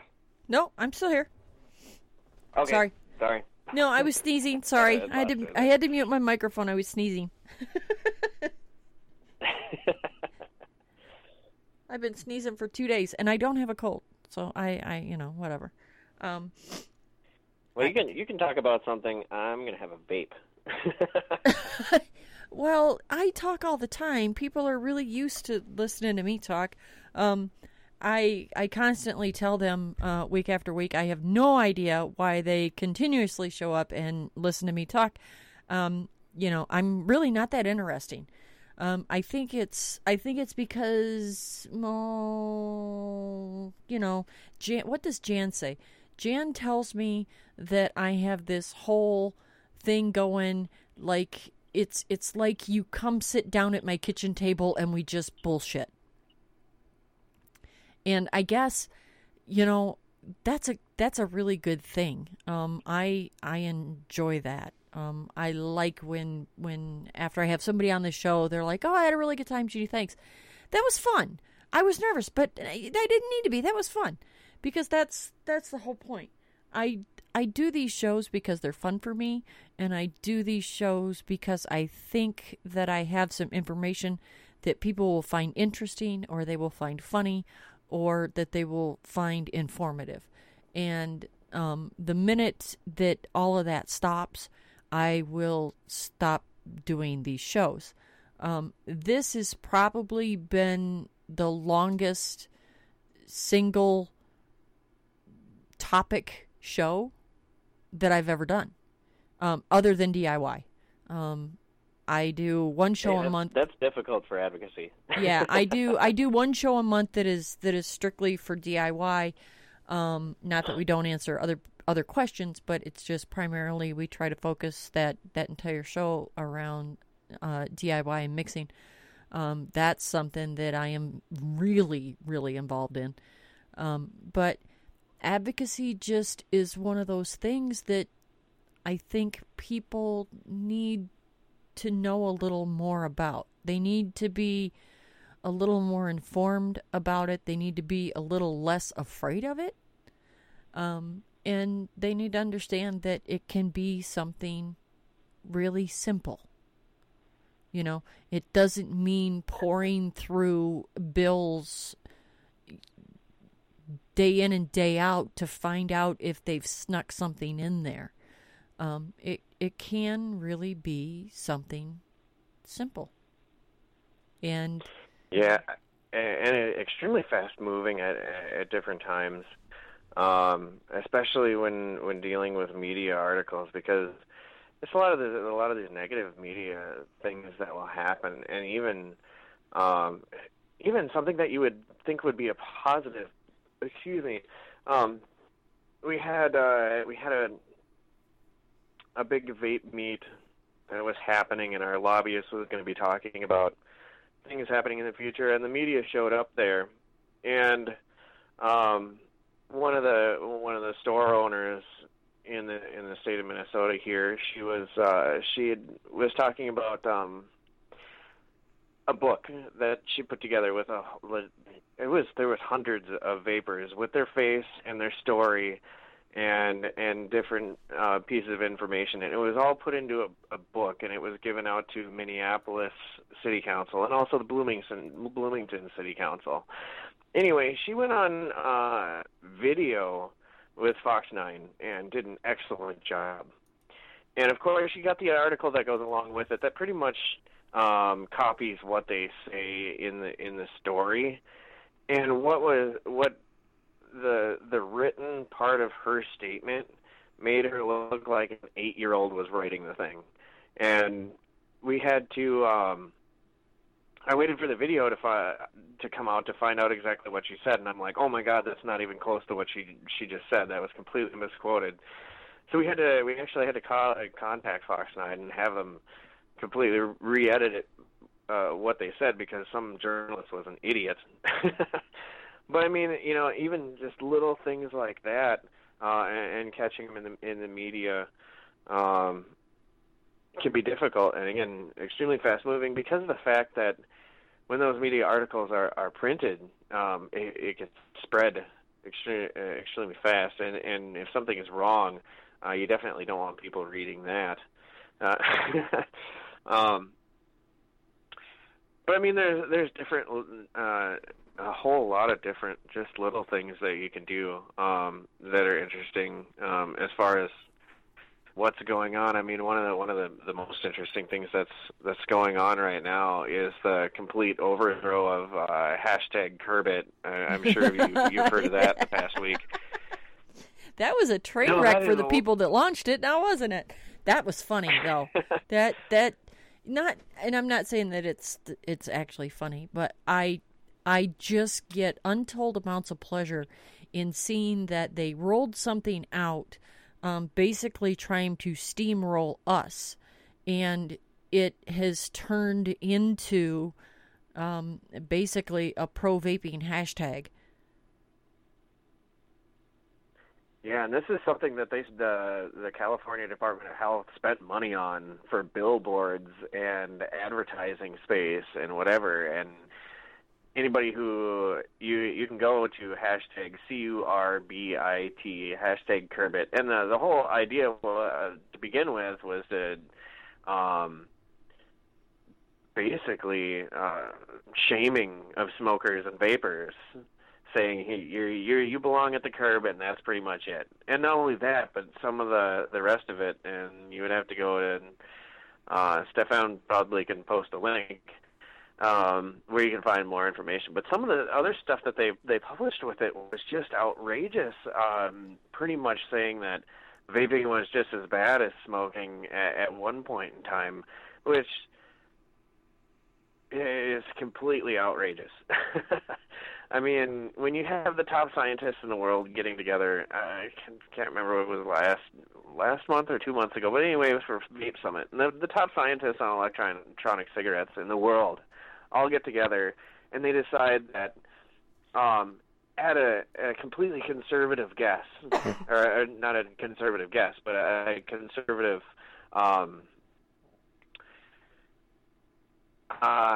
getting together of all the information that they had, conservatively, electronic cigarettes were at least 95% less dangerous than cigarettes. Oh, that's what they decided. I mean, and that's conservatively in the worst case scenarios usually. And when you have something, I don't know how a government entity can make that blatant of a claim without anything to back it up. So, it was definitely fun being involved and seeing just the and it's not great that we have to be angry about this stuff, but it's great that we're all agreeing on something and actually taking that kind of action to completely turn it into something that was ours. Oh, there's a 661 in the call queue. Hold on, let me answer that because I think I might know who it is. Hi, 661. Oops. Hello? Hello. Hi, Stefan.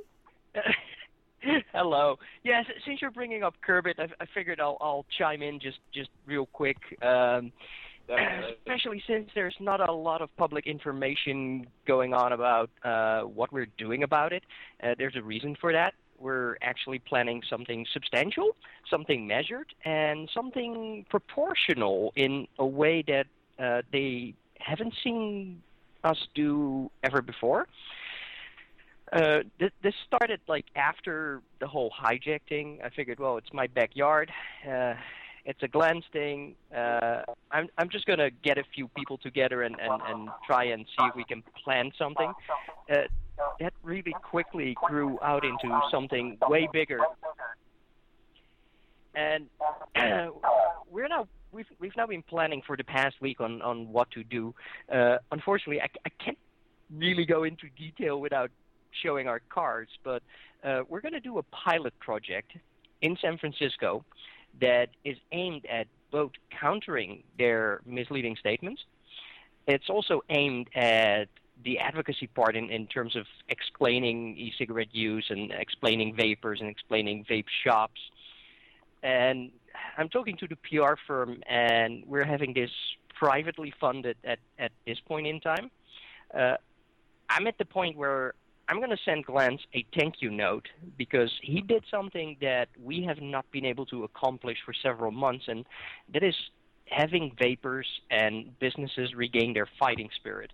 Because the response I got from just asking people, if you're fed up with this, contact me, was overwhelming. It's literally cost me the entire past week being on the phone, responding to emails, and dealing with this, talking to the PR agency. And now, of course, we've got a communication issue because I'm seeing all these tweets, mostly from our fellow vapors in England saying, oh, you should sue the government, you should sue these people, and how can they do this? And the thing is, we did actually talk to lawyers to see if that was an option or whether that was possible. And the problem is, it is possible if your pockets are deep enough and if you're willing to fight this thing in every single city and in every single state, because even though you can set a precedent, it doesn't mean it automatically applies to other places. We do not have those resources, and you cannot manage or organize those resources in a fast enough time. So we're going to have to start this small, do a pilot project, and make sure that other cities and other states can adopt it and run with their own localized version of it.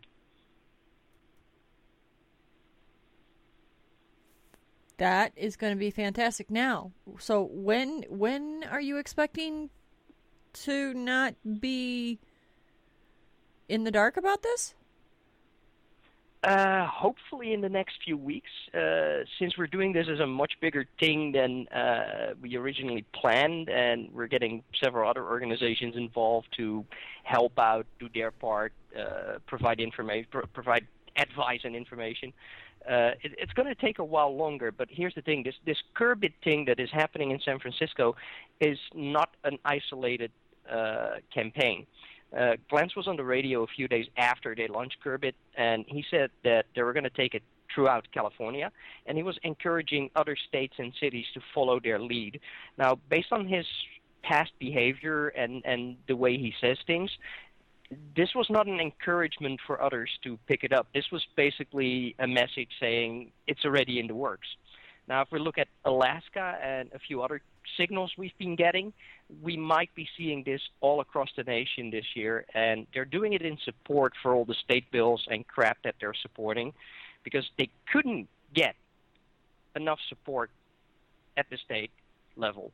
I mean, simply put, there's been 243 or 234 really bad bills. 11 made it through. Technically, you could say we were on the winning side at that, but they've been losing ground at that level. So what they need is influence on public opinion, because you know what? All those local politicians, they read the papers, they see what's happening. So the only way to counter that is to make sure that we can also reach public opinion. And isn't this what we've all been saying for at least a year? We need to stop preaching to the choir. Well, us advocates are not capable of reaching far beyond our choir, but we can use the choir to preach outside of the choir.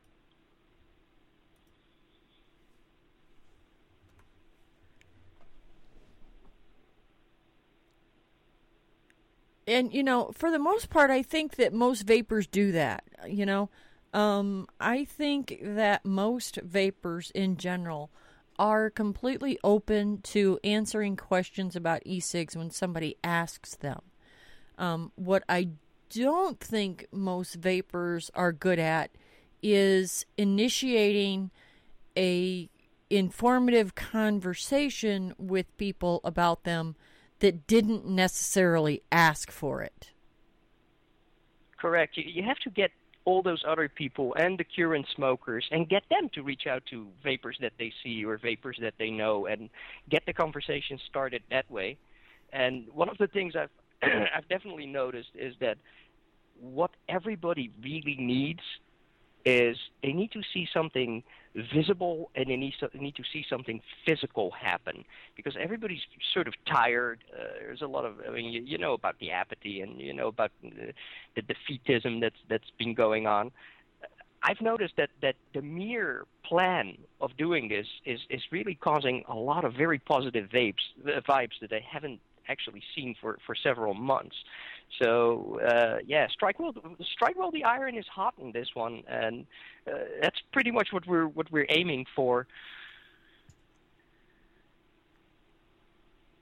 Yeah, no, that's that. I mean, that's totally congruent to exactly what what I'm thinking. Is grabbing that next person and having that person grab that next person, and soon enough you have that where you have enough people put together, and even if it's not everybody in the United States believes this, it really makes your organization seem bigger than it really is. And that's that's what has worked in the past for sure.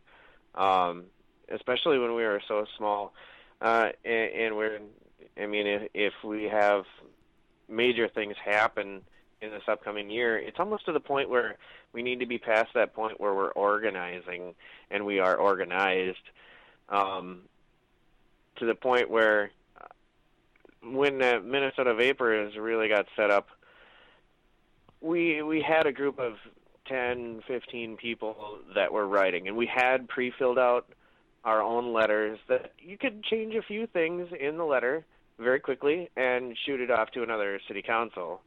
And since 30, 40, 50 people ended up sending out, similar letters in the same fashion and just changing their story, and we could encourage others in the Minnesota Vapors advocacy to do the same.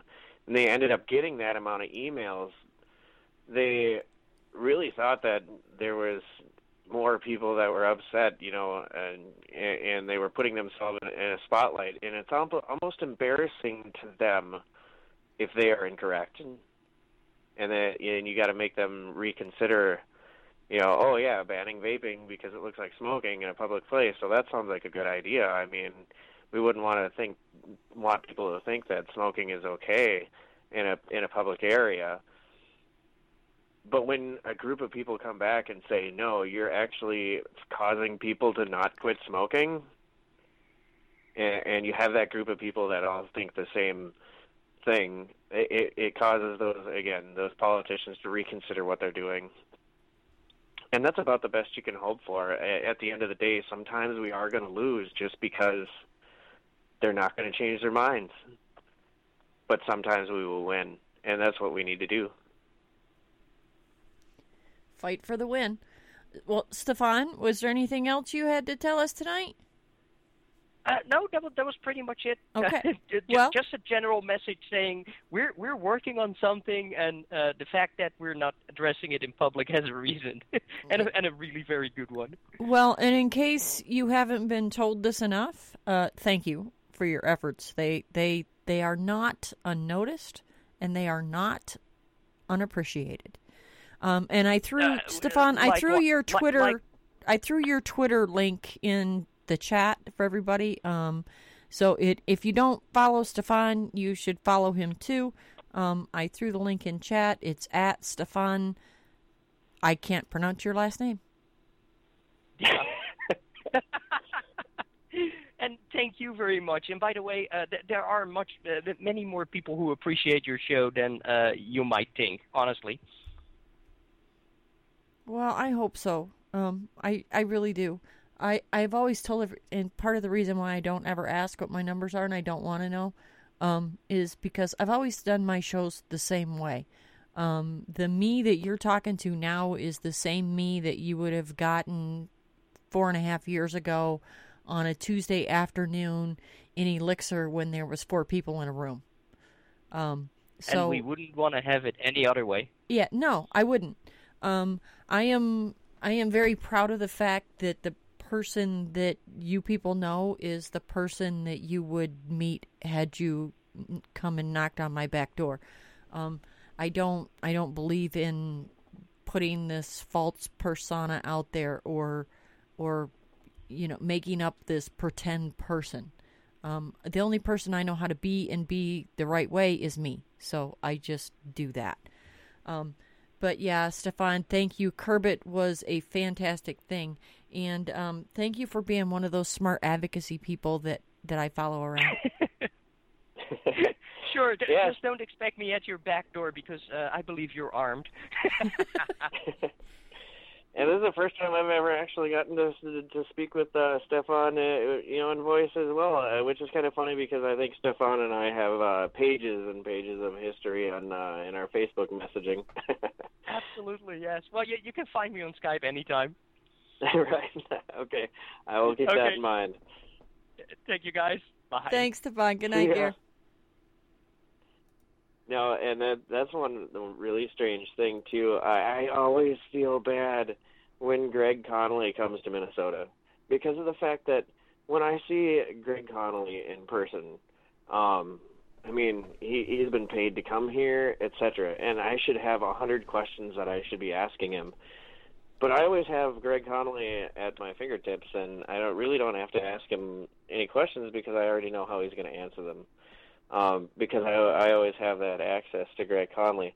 So it's kind of strange, and I think a lot of us advocates, it's really cool. I'm glad when I can actually get together face-to-face or over the phone or whatever and actually talk to another advocate because of the fact that I think most of the time it's just we quick write back and forth to each other or we tweet to each other, and we usually agree with each other.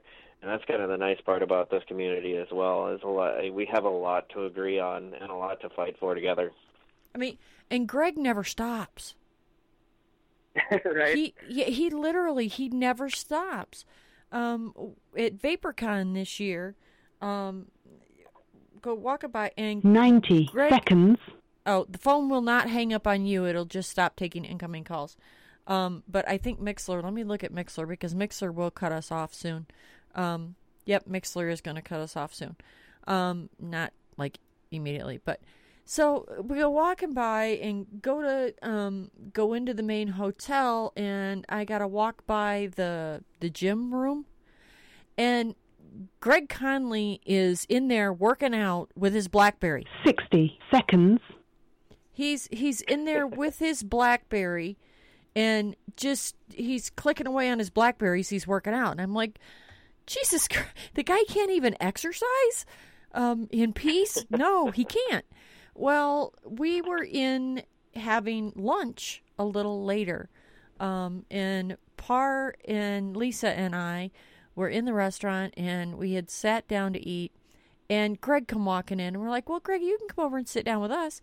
So Greg got us lunch, and Greg came in, and he sat down with us, and we're eating lunch, right? So now, mind you, the guy is there with his lunch, and he's visiting with some people, and the poor guy is, again, with his phone. And he's just going. He is running away with his fingers, texting 90 miles an hour on his phone. And carry on a conversation with us. How he multitasks the way he does is awe-inspiring. Let me put it that way. I mean, it is just amazing. But the guy never stops. And I don't think very many people see that or appreciate that. So after watching Greg and seeing all of the tweets that you put out and all of the articles that you put out and all of the things that you put on Facebook and Stefan doing the same thing, I am amazed by all of you people that are staunch advocates. Jan Johnson is one of the hardest working people in the vape world. The amount of information that woman processes on a daily basis would melt my brain. And I think that's one of the great reasons I think the American Vaping Association is such a great resource as well, is because Greg is everywhere. He's literally, I'm pretty sure, and I've gone around to different Facebook pages and whatever that I probably should have noticed even before I did. And it's like, Greg Conley, there he is. He likes that Facebook page, that Facebook page or that Facebook group already. It's like, wow, he literally is everywhere, trying to soak in as much information and kick out as much relevant information as possible. The guy is freaking genius, and it was really hard to believe when he came to Minnesota the first time I found out that I was older than him. Oh yeah, he's just a little kid. Was crazy. And I don't mean that Greg is literally a little kid, but Greg is a really young guy. He's a really young guy. Maybe that's why he's got so much fucking energy. No, that's not necessarily. Speaking of which, I got to throw this out here on your show too, probably before your Mixler cuts out. If anybody wants to follow along into whatever I'm doing, feel free to jump on my Facebook page. That's facebook.com/ridiculousvapeblog. I threw the link in chat earlier. Let me go grab it again. I'll grab it and throw it in the chat too. And I've been sticking your Twitter in the chat too. And because that yours is kind of easy. It's just Alex Carlson 8. That's easy. 1 through 7 was taken. There's a lot of us.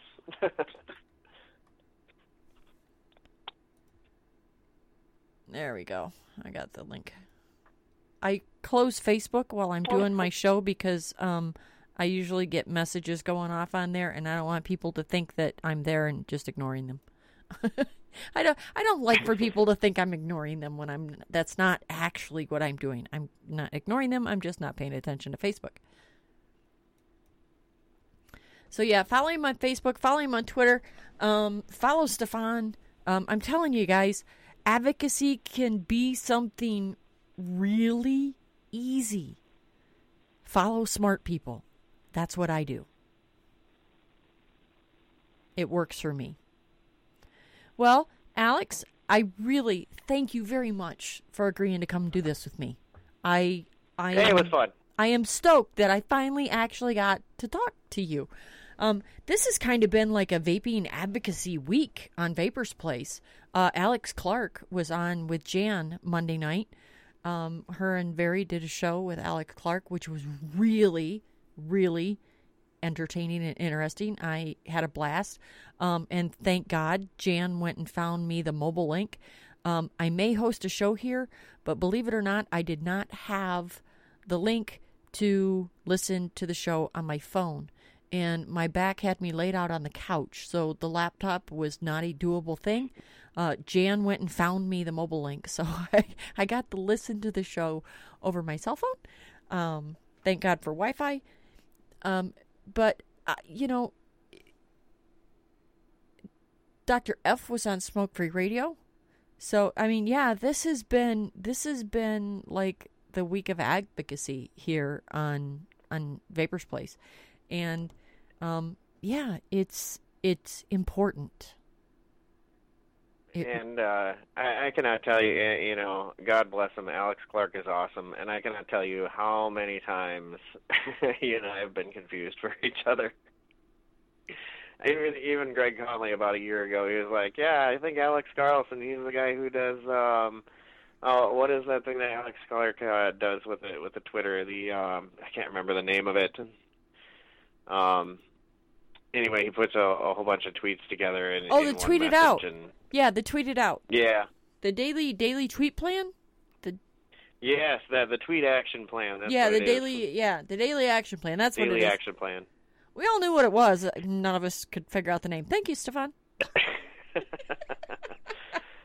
We all know what it is. But yeah, and he's on Vapor's Worldview and everything. So yeah, it's easy to get the two of us crossed. But I'm not a board member because I would love to be maybe one day. But I'm more of an agitator. I don't really like to be held back in what I say.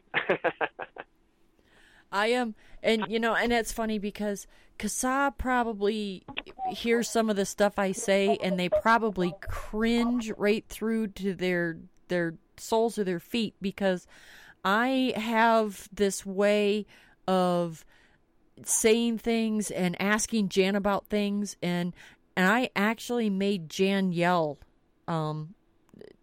last Monday. I mean, I was pissed about something and I started going off on it, and I actually made Jan yell, and that generally doesn't happen. Jan is pretty even keeled most of the time in the public view. And yeah, leave it to me to be able to make Jan yell. So, well, hey, it's been fun, Jeannie. Thanks for having me on your show. Well, I really enjoy it. And I'm sorry, I usually don't catch it live. I usually catch the replay the next day. But I don't know how you do it. You know, I do my vlogs. I do a little 6 to 10 minute video once a week, every other week, or whatever. And even that can be tough. And to have that set schedule where every week at the same time you're going to be at that place, that's difficult. And it's really, and you know, you do have an enjoyable show. Well, we try. And tonight it was not only fun, but it was informative. So, really, I do appreciate everything you do. And, you know, there are a lot of people out there that agree with me. There are a lot of people that are very thankful for the things that you do.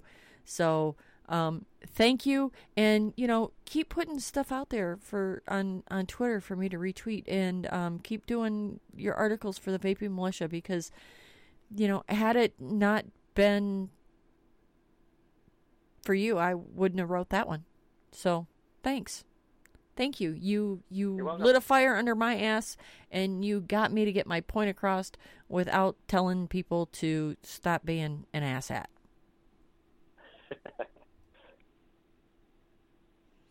All right, guys. We will see you later. Alex, come back anytime. I'd love to have you. Will do. That's ridiculous. Good night, dear. Bye. And that is going to be it, everybody. Thanks for coming and hanging out with me. Follow Alex. Follow Stefan. Really, I'm telling you, advocacy can be really easy. Find a smart person. Pay attention. That's all you got to do. See you next week, everybody.